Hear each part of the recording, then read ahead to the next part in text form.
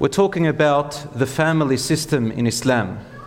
And we want to talk about the relationships, the rights and the boundaries between each other, because many people have asked so many questions about relationships and families, rights and boundaries. And honestly, brothers and sisters, the entire community is based on the family unit.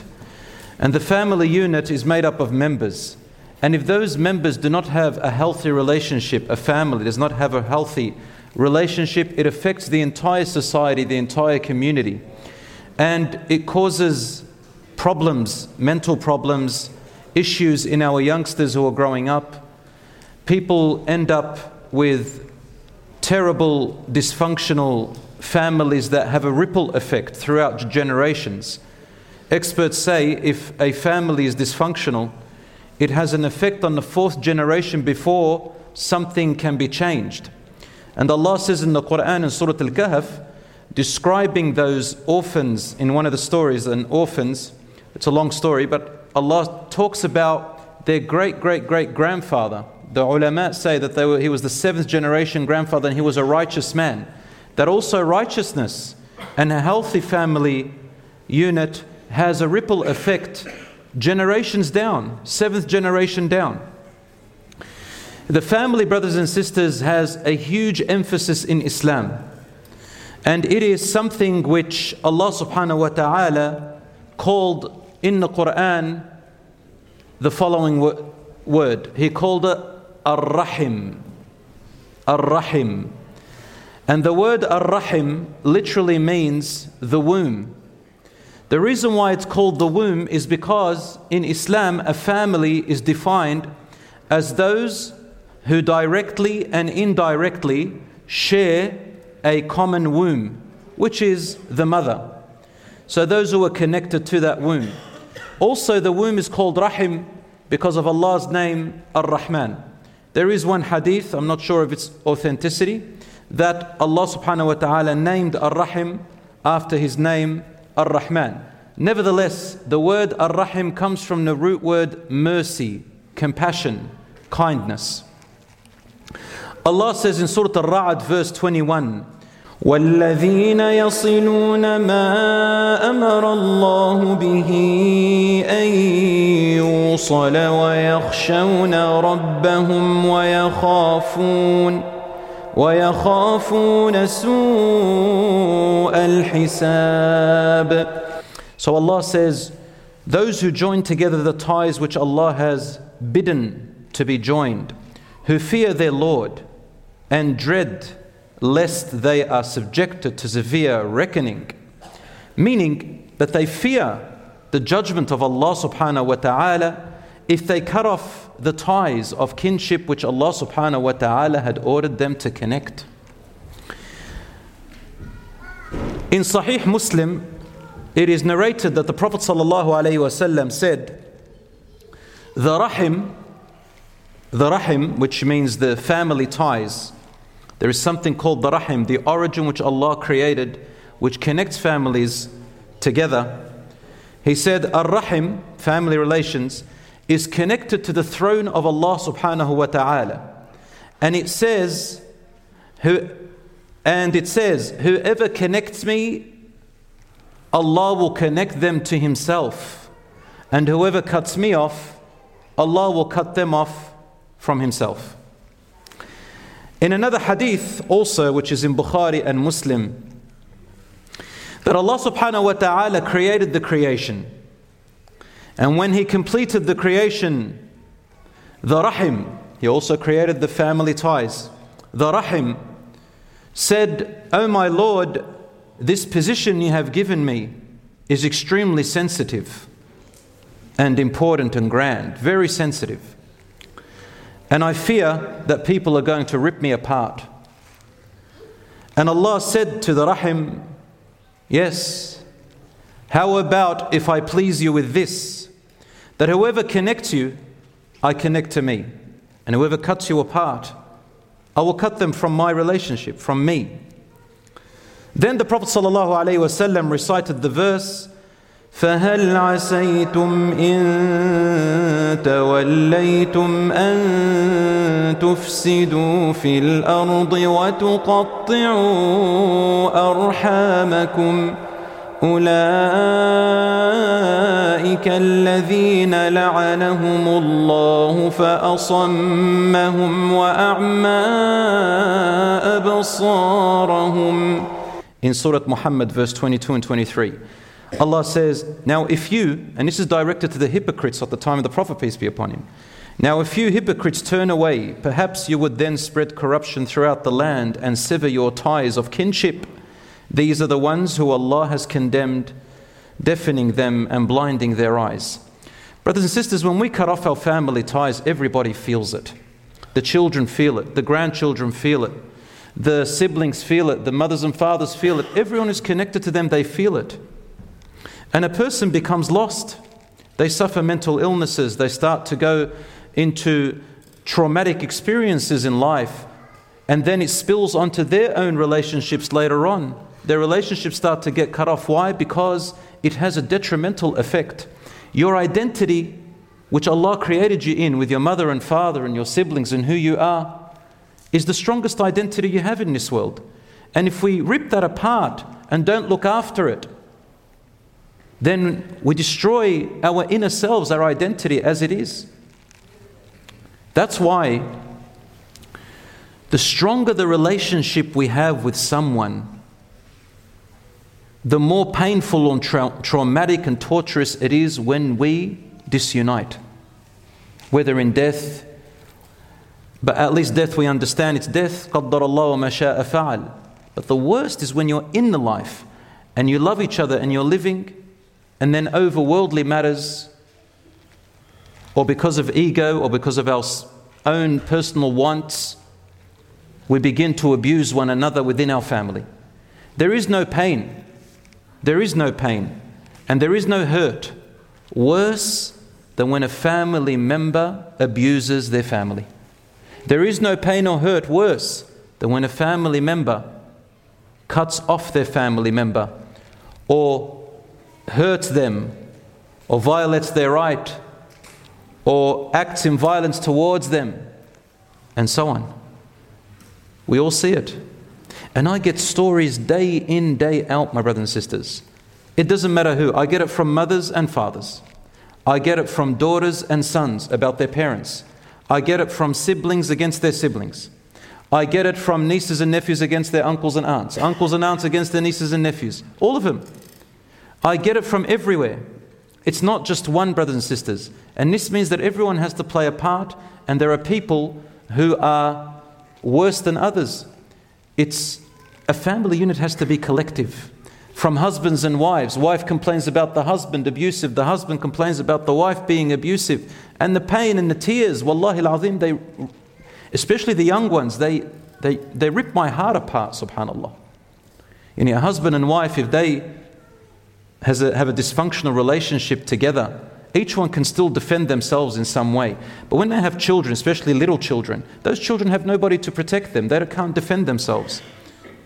Sometimes they fight each other over who's going to get custody of them, who's going to win them over. They manipulate them. They talk bad about the other spouse if there is a separation. Even when they're together in the house, abusing one another while the children are watching. What do you think is going to come out from that? Or when they see their parents mistreating their grandparents and cutting off their grandparents. Some parents, I know of stories of parents who force their children to cut off their siblings, to cut off their uncles and aunts over worldly matters. Sometimes it's over a word someone said. I know families, 10 years, 20 years, they don't know that they actually have an uncle or an aunt. Some of them didn't even know they have a sibling. And the parents knew. Over personal desires. Yes, there are exceptions. There are some people where the harm is so great and there's violence, they have a need to disunite, and we'll come to that inshallah. I'll tell you how, when this is permissible. But let us talk about the foundations first. We said that in Islam, the family is made up of family members who are connected to the shared womb. Some are closer than others, and some have rights and boundaries more restricted than others. So you have rights, they have rights. There are boundaries they cannot enter upon you. They have boundaries you cannot cross. Each individual, Allah has given them rights, boundaries, and Allah subhanahu wa ta'ala does not make anybody a controller or an owner of anyone else. Parents don't own their children. You don't own your children. Some parents tell me, that child is mine, I own them. No, you don't. Allah owns them. They are a trust that we have to look after. Allah gave them to us. Sometimes we feel that we own our siblings. Sometimes we feel we own our own parents. I've seen that. A child goes and gets married. I've seen it many times. Sometimes the mother thinks she controls and owns her son. Take him away from his wife. Some parents have this culture that if the son gets married, they must live with the parents and look after them, and the wife has no right to her own home. This is all haram and depression. Some people feel they own their children so much that they think that they're supposed to listen to their parents on who their parents choose they should marry. And they use the religious texts to tell them that if you don't obey me to marry that girl or that boy to their son or to their daughter, then I'll invoke Allah's anger upon you. I will tell you, brothers and sisters, if you're a parent and inshallah you're not like that this dua, if you make that, you are the one who is in sin. Because Allah does not accept a dua where it is oppression. Rasul sallallahu alaihi wasallam said that Allah said in Hadith al-Qudsi, which is in Bukhari, He said, إني حرمت الظلم على نفسي وجعلته بينكم حرام فلا تظالموا. Allah said, I have made oppression forbidden upon myself. Allah said this. And I made it haram among you, so do not oppress one another. Allah is the one who gave the child the right to marry whom they choose, so long as whom they choose is within the Islamic boundaries. Their parents can give them advice. Their parents can say, son, daughter, I recommend this person. But to force them to marry someone, invoke Allah's wrath upon them, this goes against what Allah subhanahu wa ta'ala says. Allah will not accept a dua that goes against what He commanded or allowed. And if you do that, we're going to talk about it. We'll show you how you'll destroy your relationship with your children anyway.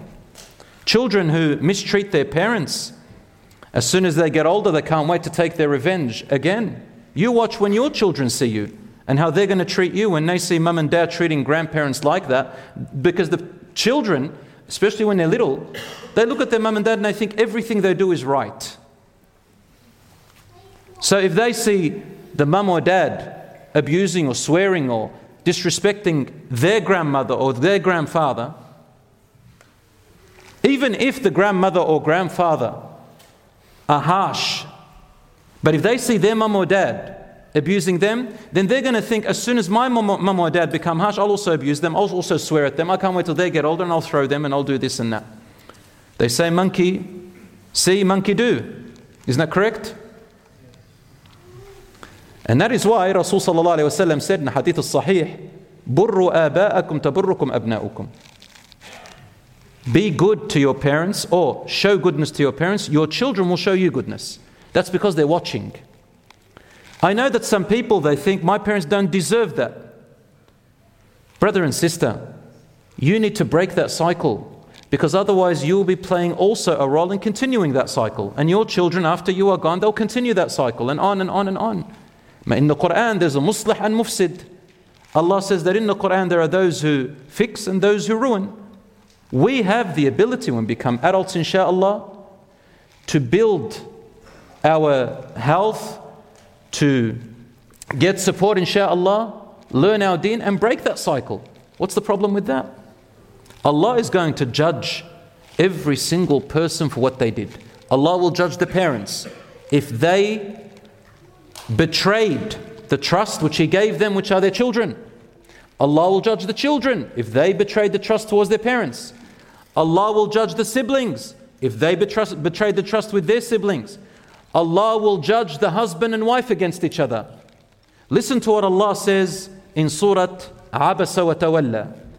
يَوْمَ يَفِرُّ الْمَرْءُ مِنْ أَخِيهِ وَأُمِّهِ وَأَبِيهِ وَصَاحِبَتِهِ وَبَنِيهِ لِكُلِّ امْرِئٍ مِّنْهُمْ يَوْمَئِذٍ شَأْنٌ يُغْنِيهِ. On that day, the day of judgment, the person will run away from who? Will run away in this order. From their brother, from their sibling. Not only that, even from their mother, even from their father. That's what the verses mean. Even from their wife and husband, and even from their children. For every person will be a matter that they are concerned about. What does this verse mean, and why is it in this order? Because, brothers and sisters, naturally in life, the closest people to you in life are your children. They are the closest and the ones you love the most. Don't tell me you love your parents more than your children. It's natural that we love our children even more than our parents. That's just natural. And they are the closest to us. That's why some parents feel they can control them and own them and never let them live their life. Subhanallah. The next in closeness is the husband and wife. That's if they're still together. They live most of their life together. They're close. They share most of their life together. They're raising those children together. Next, naturally, is your father and mother in closeness. Because once you get married, your mother kind of lives still with your father, if she's alone, or your other siblings help you. But you have to move on and live a life and have less contact with them than you had when you were single. And your brother and sister, because it's known that the brother is a support. So you will run away from all of these. Why? Because Allah is going to question us about their rights, and He's going to question them about our rights. Can you imagine that? The child saying, my parents whom you entrusted with, oh my Lord, they did this to me and that to me. If the parents have truly oppressed the child knowingly, are they going to use the verse with Allah, وَقَضَى رَبُّكَ أَلَّا تَعْبُدُوا إِلَّا إِيَّاهُ وَالْوَالِدَيْنِ إِحْسَانًا? Your Lord has decreed that you worship none other but Him, and to be good to your parents? No. So we've got to be careful with that. Are the children going to use the excuse they type on the internet? You've got to be very careful what you say, brothers and sisters, about your parents. To Allah subhanahu wa ta'ala, when He knows exactly what went on, if you're not truthful and you're not honest, then Allah is going to judge you too. He is just and fair. And so on. The siblings, everything. Sometimes the siblings, when do they really disunite? In two ways I found in society. In our community, in two ways. Number one, or actually in all communities. The first way is when their parents die and the inheritance comes to play. The siblings fight. This is number one, top of the list. The amount of enmities over property and money is absurd. They become enmity. Some of them even kill each other. I've seen it happen here and abroad. Mostly abroad, where there are less laws to protect them too. And some of them when they get married. When they get married, either the husband, the new husband or the new wife play a role in disuniting the families. I've seen this happen a lot. Over things that are quite worldly. So we need to marry people who fear Allah subhanahu wa ta'ala. My brothers and sisters, who are the Rahim people? Let me enumerate them. The scholars differed in three different views. They said the family in Islam whom you owe rights to and they owe to you are the ones who are only mahram. Remember we discussed mahram the other day, the ones who you can never ever marry. They are the only ones who are your family of Rahim, whom you owe the rights to. And this is the opinion of the Hanafi school of thought and one of the views of the Maliki. And all the scholars agree at least on that. The others, they said, it is those who inherit you. Those who inherit you, there's a big list, they also your Rahim. And others, they said, they are the Mahrams plus everyone related to your father and mother. In the Hanbali school of thought, they said all the way to the 4th generation grandfather. So everyone connected from the 4th great-grandfather downwards are all your family. Nevertheless, brothers and sisters, I'm not a mufti or knowledgeable enough to tell you which one's correct, which one's not. In fact, the scholars have differed on this. But what I can tell you is that what they all agreed upon minimum is that your family in Islam, whom you owe the rights to, which Allah subhanahu wa ta'ala forbid to cut off, at least, they are the ones who you are forbidden from ever marrying. That's the minimum. And of course, whatever you can offer more for the others, they come secondary. For example, so let's go through them. They are your mother and father and your grandparents and above. They are your children and grandchildren and below. They are your siblings. They are your uncles and aunts. They are your nephews and nieces. And the rest of them are your cousins. So, all the ones on the top, mum, dad, grandparents, children, grandchildren, siblings, uncles, aunts, nephews, niece, they are all forbidden to marry. So these are no doubt rahim. As for the cousins, such as your uncle's son, your auntie's daughter, all those people, maybe they are rahim according to that view, maybe they're not. But as I said before, some scholars consider they are because they are connected to your mum and dad. Nevertheless, brothers and sisters, we are people of goodness and mercy, and connecting with them is also virtuous and good. And plus, your children, they want to know their cousins. Your children, they want to know your cousins. Who is their bloodline? The more you have a connection with people who are connected to you, brothers and sisters, the more you have a relationship, the more your children actually feel that they belong in this world. And I don't know if you noticed, I noticed from my own kids, that when they see more family members around from both mum and dad's side, and anyone else who you say, that's my cousin, not the Lebanese way, we think everybody's our cousin. It's true, because if you're from the village, apparently we have this great-grandfather who came and settled in the village, and we're all born from there.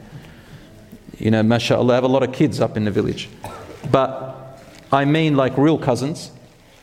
Your children feel proud. They feel amazing. They feel, wow, I belong in this world more. I got more people that support me and sort of my cousins. Anyway, brothers and sisters, that's basically what they are. What about the husband and wife? The husband and wife are not called rahim because you are not related by the womb. You are husband and wife, and your relationship together is extremely important and sanctified. That is something that Allah subhanahu wa ta'ala created a bond with in order to protect the children and family. You are a cell. The father and mother, the husband and wife, are the nucleus of the family. You break that nucleus, everything else gets broken. And in fact, brothers and sisters, the financial livelihood upon the husband in the first degree is the right of the children and his wife before even his mother and father. Did you know that? The financial right. Because the children and the wife are reliant and dependent on the husband. It is not the responsibility of the grandparents and so on to look after them financially. It is the husband or the father's responsibility. But your responsibility towards your parents comes after them, because your children are the main ones dependent on you, and your wife as a husband. The wife is not responsible for finances towards anybody. Anybody. Not her husband, not her children, not her parents, not her siblings, but the man is. But nevertheless, brothers and sisters, you try to give each one their rights within your capacity. We're talking about people who are very, very poor, and all they could afford is to look after just their children and their wife. They don't have any more. Even if they don't eat themselves, they don't have enough. Try to serve your mother and father if they're in need, but in general, your wife and your children are absolutely dependent on you in Islam, even if, and we're talking about when they don't have anything. So brothers and sisters, there's a system in Islam that is perfectly designed that really looks after the family. Brothers and sisters, let's move on, inshaAllah. We talked about the dysfunctional family. Now we're going to get a little bit heated. The dysfunctional family is of 5 types. If you have this type of family, you know someone has this type of family, they need help. Number 1, the substance abuse family. They are the family who take drugs. They are the family who are addicted to addictions. alcohol, and so on. In fact, alcoholism is the number one, or the first, one of the highest 5 top causes of domestic violence in the world. Drugs and intoxicants. So substance abuse family is dysfunctional family. The conflict-driven family. What's a conflict-driven family? They fight over everything. When you go into their house, all you hear is screams, shouting, blame, accusations. They slam their doors, for example. They fight over remote control, TV remote control. They fight over an iPad, a laptop, a piece of glass. This is a dysfunctional family, it's a high conflict family. What does a high conflict family breed? It breeds severe mental illnesses in children, and these children grow up not able to hold their own relationships. This is a study. This is great research done in this. Examples are bipolar disorders, borderline personality disorders, histrionic disorders. There are so many disorders that happen as a result of high conflict families. They cannot keep a job, they cannot keep a relationship, they're always paranoid, anxiety. The other family, dysfunctional family, is the violent family. Violent. You go to their house, all you hear are things being broken, shattered. You find holes in the walls, you find holes in the doors, there are bruises. There's always someone running away. Subhanallah. The violent family. That's a dysfunctional family. These children will grow up. These children, brothers and sisters, will run away and find their identity somewhere else. They will hate themselves and hate the day that they were born. That's how they are. And the other one is the authoritarian family. The family that thinks that the only way to function in a family is as if you've got an authority with only rules. No one, the authority rules, but there's no listening, there's no giving and taking, there's no conversing, there's no laughter, it's just rules. Authoritarian, it's only one-way direction. This is a dysfunctional family even in Islam. And lastly, the emotionally detached family. They're the family who don't have this emotional bond. You find, for example, the father's in the car, or the mother driving to school, driving somewhere. They hardly say a word to each other. If they do, it's all about rules and superficial things. And these types, the majority of the modern day families are, if you go to their houses, this is the emotionally detached family, you'll find mainly 2 types of scenarios, mainly. I'm not saying everybody, but mainly. Number one, either it is a household where it's always study, study, study, and school. They go to school, they come back from school, there's still school at home. Kids can't get any sleep, there's no fun, study, study, study, study, night and day. School. So the parent is like a teacher all the time. Or it's a family of just entertainment, neglect. Always on their devices, there's nothing to do, mum and dad are on their phone, the other child's on the TV, or they're on their iPads, or they're on something night and day. Just entertainment. Go on holidays, come back. Some of them have their argila and shisha in the house. You know what that is, right? Musalsalat after musalsalat, which is like series after series on TV. Sometimes we stay up till 2 a.m. And then we say we've got no time for our kids, we're tired. Brothers and sisters, this is a dysfunctional family. One of the ways to make a functional family is to try and get back to natural human behavior, and that is eat together. Eat together, it is a sunnah. When you eat together, you converse together and put your devices away. Rasul Sallallahu Alaihi Wasallam said there is blessing in eating together, and it brings you closer. The only creatures who don't eat together and they eat alone are beasts and animals, like the wolves. Each one wants their own little, they snatch it away. The lions, they come and fight, they have to snatch it away. Nobody cares about anyone. And they consume each other, like Allah gives the example of the spider's family. There are species of spiders, when the female becomes pregnant, it's bigger than the male. It becomes pregnant, the male mates with it, then the female spider turns on the male and eats the male, eats her husband. Why? For nourishment. Then when the babies are born from the spider, the mother has to run away. Why? Because the babies gang on the mother and eat her for nourishment. Then the other little spiders have to disperse, because as they grow, it becomes like a survival mode. Each spider, when it gets hungry, it looks at its sibling and it wants to eat its sibling. So they disperse. That's why Allah says, وَإِنَّ أَوْهَنَ الْبُيُوتِ لَبَيْتُ الْعَنْكَبُوتِ لَوْ كَانُوا يَعْلَمُونَ. In Surah Al-Ankabut, the most dysfunctional and separated and divided family is the family of the spider. Because in the time of Prophet ﷺ, they used to observe this. They knew this about the spider family. It's a particular species that do it. And that's humans who do that, subhanAllah, they're like that. وَلَيَاذُ بِاللَّهِ.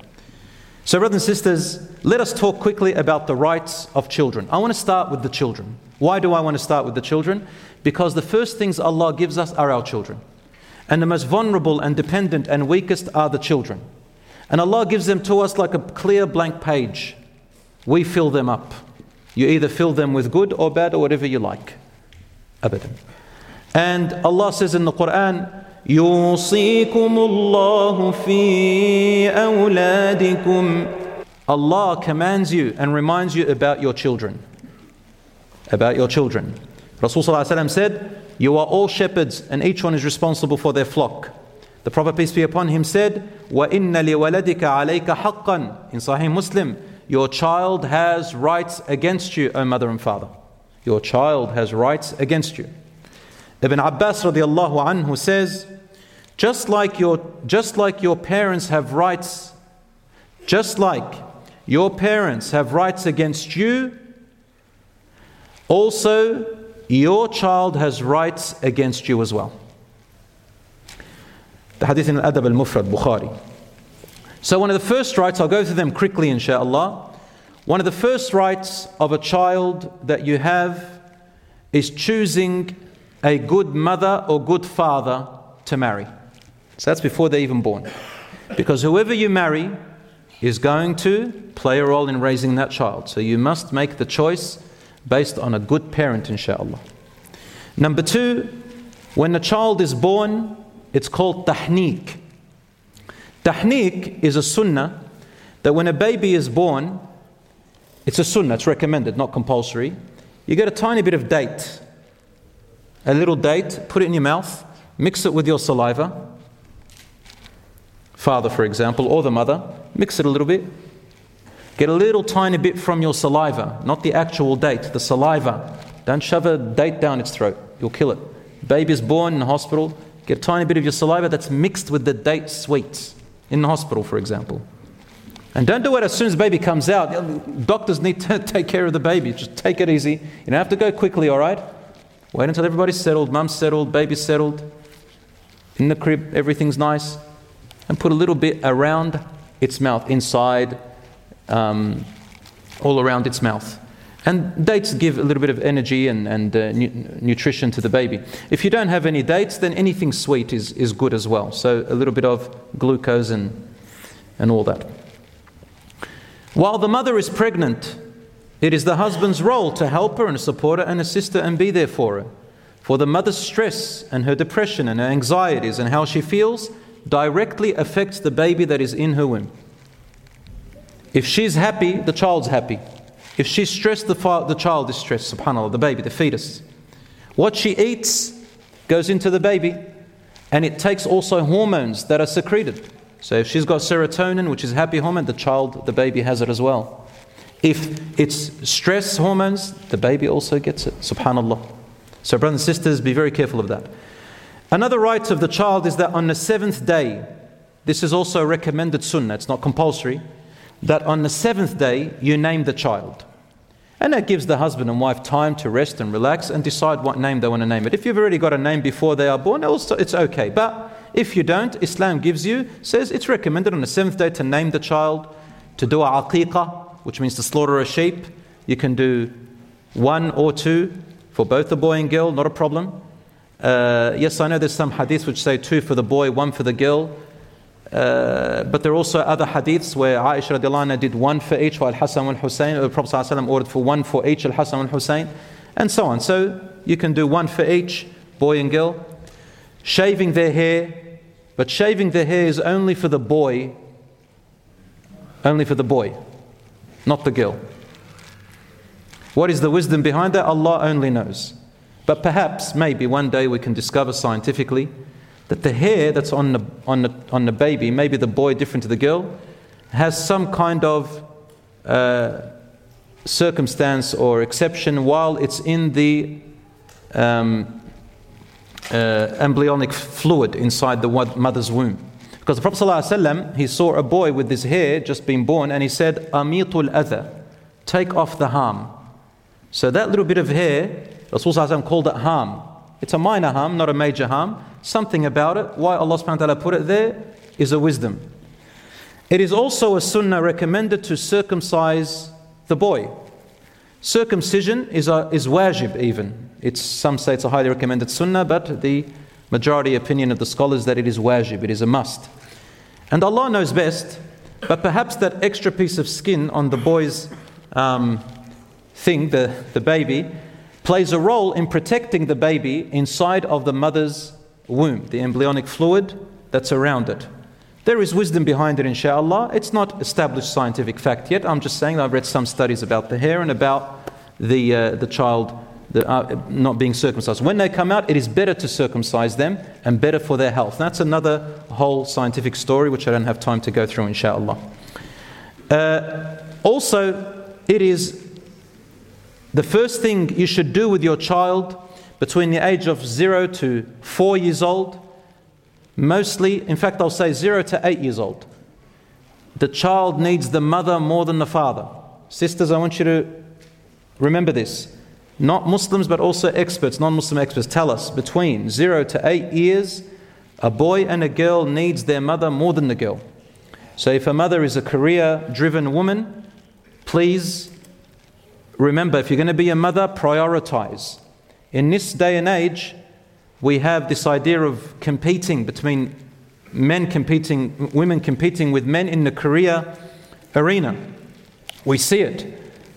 And the ones who are neglected are the children. Who's raising those children?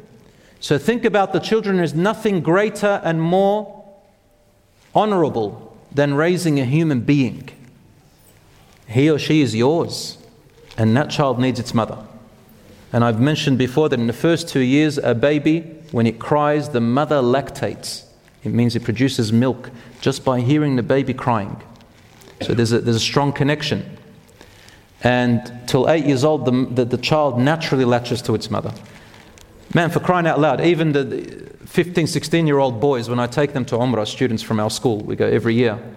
And when I'm there on the last day, I just do a test. Every year I do it. I go, who do you miss more, mum or dad? 15, 16-year-old boys. They go, Mum, I miss Mum. I said, okay, all right, what about you? And rarely do I hear a boy say, I miss Dad.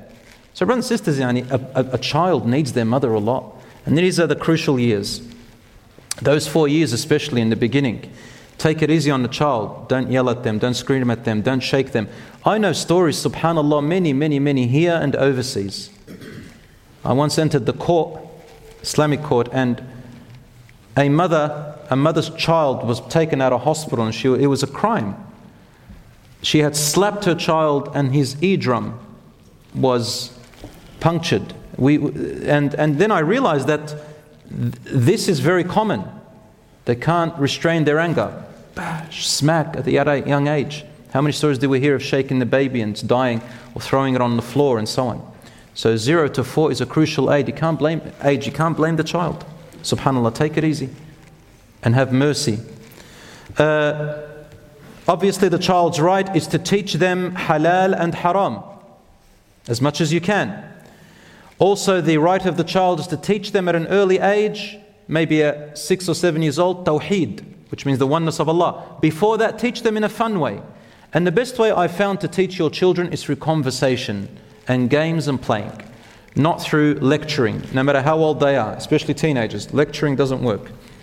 Walk with them together, do some activity together. If it's a boy or girl, whatever you want to do, fishing together, whatever you want to do, any hobby, talk while like that, just conversation. Another right of the child is to teach them the Quran. And we have, alhamdulillah, apps that are entertaining and playful for your children. Use playful things. There is an app which I recommend. It's called Quran Era. I put it on my Instagram page. Quran Era, very innovative app for Quran, for your children. It's got animations and so on, and it's got a very good strategy of teaching your children. Another thing to do with the children with Quran is put 15 minutes a day. Tell them, listen, 15 minutes in the start, 15 minutes before you go to sleep. Then reward them for it. Don't use violence. Don't use threats. Don't use big words. Don't use religious texts. It is my opinion, wallahu alam, and other scholars have this and experts. And we've found it through experience. Because as you know, as a teacher and educator and a counselor, I hear these things day in, day out. That before puberty, try not to talk about hellfire and judgment day and Allah's anger. Talk about Allah's mercy. Talk about Allah's kindness. Talk about Jannah. Talk about the beauty of the Prophet ﷺ. Talk about this stuff. Let them grow up with a positive mindset at that age. Otherwise they'll be traumatized. Also, their right is their living needs. We all know that, alhamdulillah. Abusing their living needs, Allah will judge us for it. Very importantly, their right is equality. Equality. Some people, they treat the boy better than the girl. And the other way. Some parents, they allow the haram for the boy. They should be allowing the haram. They should be disallowing the haram for both of them. They say the girl is haram, but the boy can do haram. The boy can go to nightclubs. I know most of you don't do that, alhamdulillah, but I've heard this growing up. Boy can go to nightclubs. He can go and pick up, he can go and have girlfriends, he can go and commit zina. If he drinks alcohol, it doesn't matter. He'll get better. Boy can do anything. Some cultures are really like that. They're disgusting. As for the girl, the complete opposite. I know of families who they allow in the culture, this is in my culture and other cultures, the boy is allowed to bash his sister, and the mother and father will say, yes, he is raising her, he is teaching her, he is disciplining her. Subhanallah, this is called discipline. This is oppression, this is haram. Allah subhanahu wa ta'ala is going to judge both the parents and the brother. This girl will grow up hating every man. She won't have trust with men. Subhanallah. So Rasul sallallahu alayhi wa sallam, he emphasized equality between boys and girls. Between boys and boys, girls and girls, all the siblings. In Sahih Muslim, he said to the father of Nu'man, who was the father of a young boy, he said to him, أَتُحِبُّ أَنْ يَكُونُوا لَكَ فِي الْبِرِّ سَوَاء. Would you like all your children to be equally good to you, not one treating you better than the other, or one treating you worse than the other? He says, yes, Ya Rasul, I would like all my children to equally treat me good. He said, then if that is what you want, you treat them equally. Show them how it's done. One man entered and he had two boys. He had his son on his lap, a Bedouin man. And he put his daughter on the floor when she entered. He put his son on his lap, let his daughter sit on the floor. Rasul sallallahu alaihi wasallam said to him, مَا عَدَلْتَ. You did not deal with them equally. He said, how, Ya Rasulullah? He said, you put your son on your lap, you put your daughter on the floor. She deserves to be the same as your son. The same. Now I know as they grow up, boys and girls are not the same exactly in their biology, in their needs. So now it becomes being fair and just to what their needs are. As your child grows older, their needs change. Serving them with equality doesn't mean exactly the same. You're not going to treat a 14, 15-year-old like as if he's still a 5-year-old. And you're not going to treat the girl who's now 12, 13 like the boy who's 12, 13. They have different needs biologically. The idea of equality is to give them what suits them, but in the same amount. Especially with money. Money, there is no gender inequality. You give the boy the same as the girl the same as the boy, brother same as his brother, sister same as his sister. According to their age as well, of course. If they're very small, instead you spend on them. Or you can make a savings and say, okay, I've given their older brother or sister this much, I'm going to save for this much. Wallahi, I know a brother, subhanAllah, beautiful father, and shows me, I can see it now, why his children are all there for him and their mother. Wallahi. They are there for them and they are so close. Their father never wallahi, practiced inequality between his children, boys and girls, and he has about nine sons and daughters. It's old school. And wallahi, because of that, they grew up to love their parents. No matter what they do, they will serve them and be good to them. He was equal to them. whether it was university, whether it was a car, whether it was a weekly, allowance, whether it's clothes, whether it's whatever. So for example, the girl, you don't buy the same clothes as the boy, but you give her the same equality in what her needs are and what his needs are. You see, brothers and sisters, very important. Also, protection and security for them. You protect both of them. And you protect them against each other, the children. You don't allow the boy or the girl to bash the other one, to swear at the other one, to abuse the other one, to spy on the other one. Very importantly, brothers and sisters, is favoritism. It is haram in Islam to favor one above the other. We talked about that. This is equality. And you must be equal with them in giving them skills in life that benefit them and allow them to see their interests and not force upon them. This is what Ibn Taymiyyah says. He says, it is haram, unless they're really tiny children, you know what's best for them. As they get older, especially when they reach puberty, it is haram to force upon your daughter or son who is now independent, so puberty and above, force upon them the exact type of food they have to eat. Now, be careful. I know sometimes they get back from school and the mother has cooked something or the father, and they said, this is what you're going to get. We're not talking about that. Of course, you have to discipline the children to understand that what's cooked in the house, they must eat it, and not to be self-entitled. But for example, if something specific you force them to eat when there is an alternative and you say, you must eat that. Why? There's no benefit. Just because you must eat it, there's no benefit. If there's benefit, that's fine. But even then, you can't force them. You can only recommend. Otherwise, you will lose your child. Of course, there is harmful substances. So long as they are under your roof as parents, you have the authority over them. But to a certain degree, if something is mubah and allowed and there's no benefit in forcing them, we're talking about parents who want to be controlling. No other purpose except to control. You've got to listen to me and obey me. And that's it. And you have no say even in your taste buds. Give them room for their taste buds, for crying out loud, unless it harms them. The exact color clothing they have to wear, or the exact type of clothing, when there is no other benefit except to control them. You might say to them, wear a jacket, it's cold outside. If your teenage son or daughter, 14, 15, 16, says, look, I'm going to be okay, I don't need to wear a jacket, I could tell them, okay, do. You can just advise them. And then they can learn and have choices. Don't try to be a helicopter parent. And so on. Brothers and sisters, let's finish, inshallah, with these few things that I really want to say, inshallah. My brothers and sisters, what is the most important thing about a parent's upbringing of their child? Number one factor is role modeling.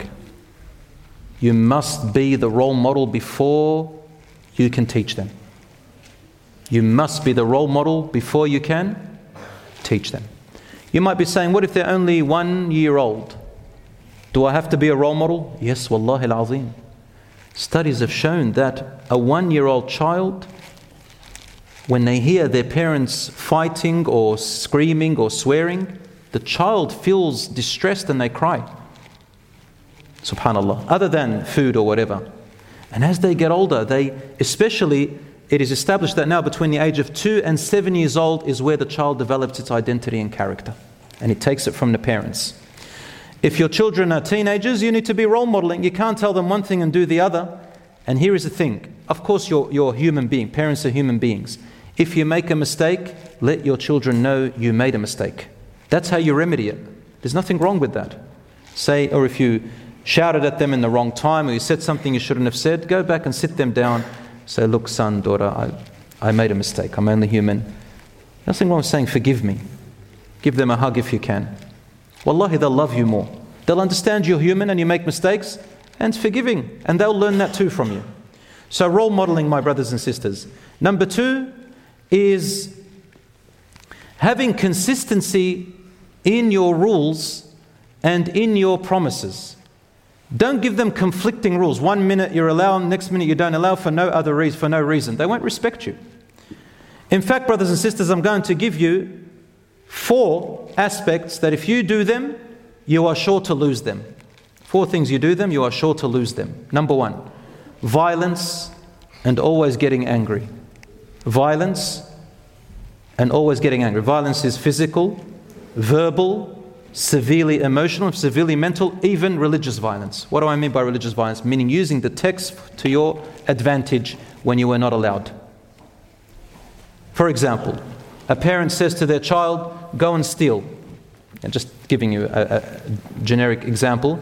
Otherwise, Allah will be angry with you for not listening to me. A parent says, you've got to marry this person. Otherwise, the anger of Allah is upon you. The parent says, every bit of money you have, you must give it to me, even if the parent is not in need of it. This is haram. Violence emotionally, putting them down, calling them names, ridiculing them. You are sure to lose your child. Sarcasm, emotional blackmail, smacking them, getting a regular habit of doing these things, especially if they're older. Throwing or hitting objects. I've seen both mothers and fathers. Fathers will use their fist, they'll break walls, or they hit the child. Mothers, sometimes they break glass, they throw food on the floor, screaming at the dad, dad screams at the mum, they slam the doors. All of this is violence, brothers and sisters. You are destroying your children this way, if you do that, God forbid. There's even the opposite. It's called the long silent treatment. Ya akhi, speak to your children. Listen to them. Sit down with them. They don't know anything. They're growing up. They're developing.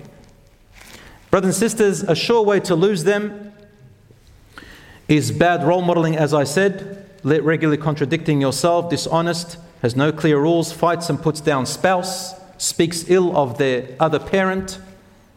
Number 3, doesn't listen. You only advise, but you don't listen. You only advise, you don't listen. You only lecture, you don't listen. It's only your way or the highway. You're going to lose your child. Your child is unheard. And they'll develop low self-esteem. They'll be afraid to talk. They'll think they're a nobody.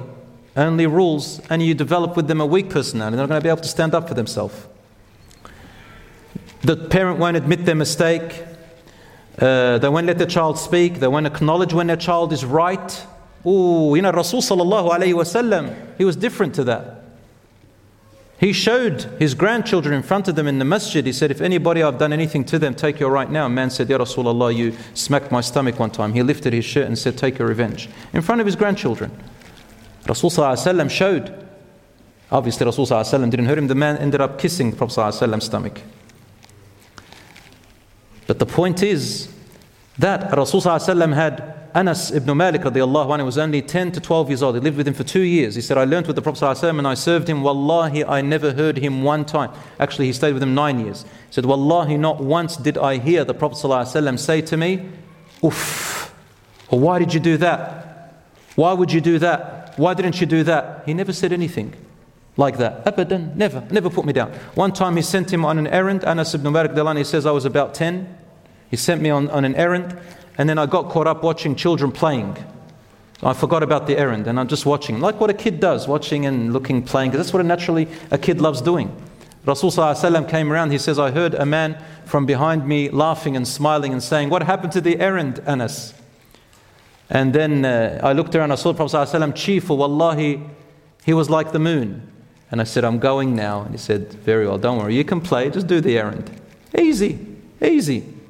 SubhanAllah, my daughter, a few months ago, I remember, I spilt the milk, putting milk, and I spilt it. And I got angry with myself and upset, and I sat on the floor.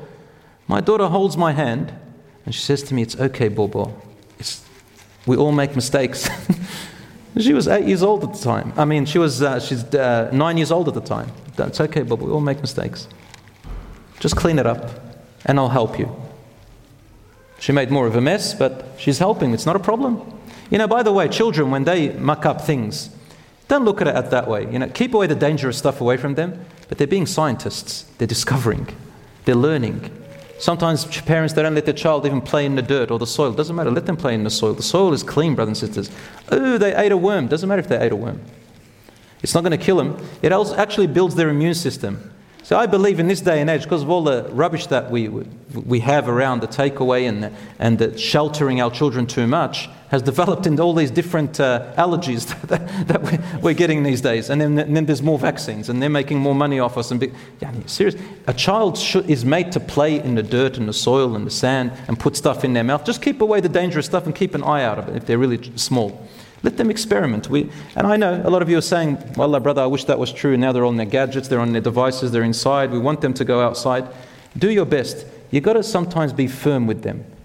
And don't think that you are being mistreating to them if you take away their devices or you wake them up a little bit early. Sometimes we have students who are late to school, and I call the parents and they say, I feel bad waking them up a little bit earlier. I want them to get their beauty sleep. I said, that's not being a good parent. You need to wake them up earlier.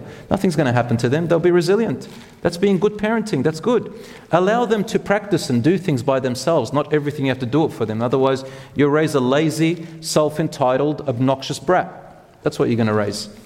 So brothers and sisters, allow them to make mistakes. So basically the scholars limited it to a very small, narrow place. And that's in relation to, if they're very close to you, very narrow. They are based on violating 5 human rights which the Sharia has come to protect. 5. If there is danger to your religion. Now obviously, alhamdulillah, here in Australia we don't have much of that. Overseas maybe there is danger to yourself because of your religion. If your family wants to persecute because of your religion, you're allowed to distance or cut them off if that's the case. Number 2, if there is danger to your dignity and honor. An example is sexual abuse. Number 3, if there is danger to your property. Usually if you're an adult, usually it's for adults, not for children. Danger to your property. They destroy it. There's harmful stuff to your property. You're allowed to distance in a way that protects your property. Danger to your body. There's severe harm, there's severe hitting, there's bashing, there's bruising, there's abusing. A person has to distance themselves or get someone to help them. And lastly, their mind, such as drug abuse, severe mental abuse, to the point where they can no longer, they're going to harm themselves. Something's going to happen. Something's going to go wrong. And my advice to you, brothers and sisters, is don't run away too far. Go to a family member, go to a relative, go to a cousin if you are in severe danger like this. Make sure it's real, it's not made up. If there's real danger to you, a person can distance themselves.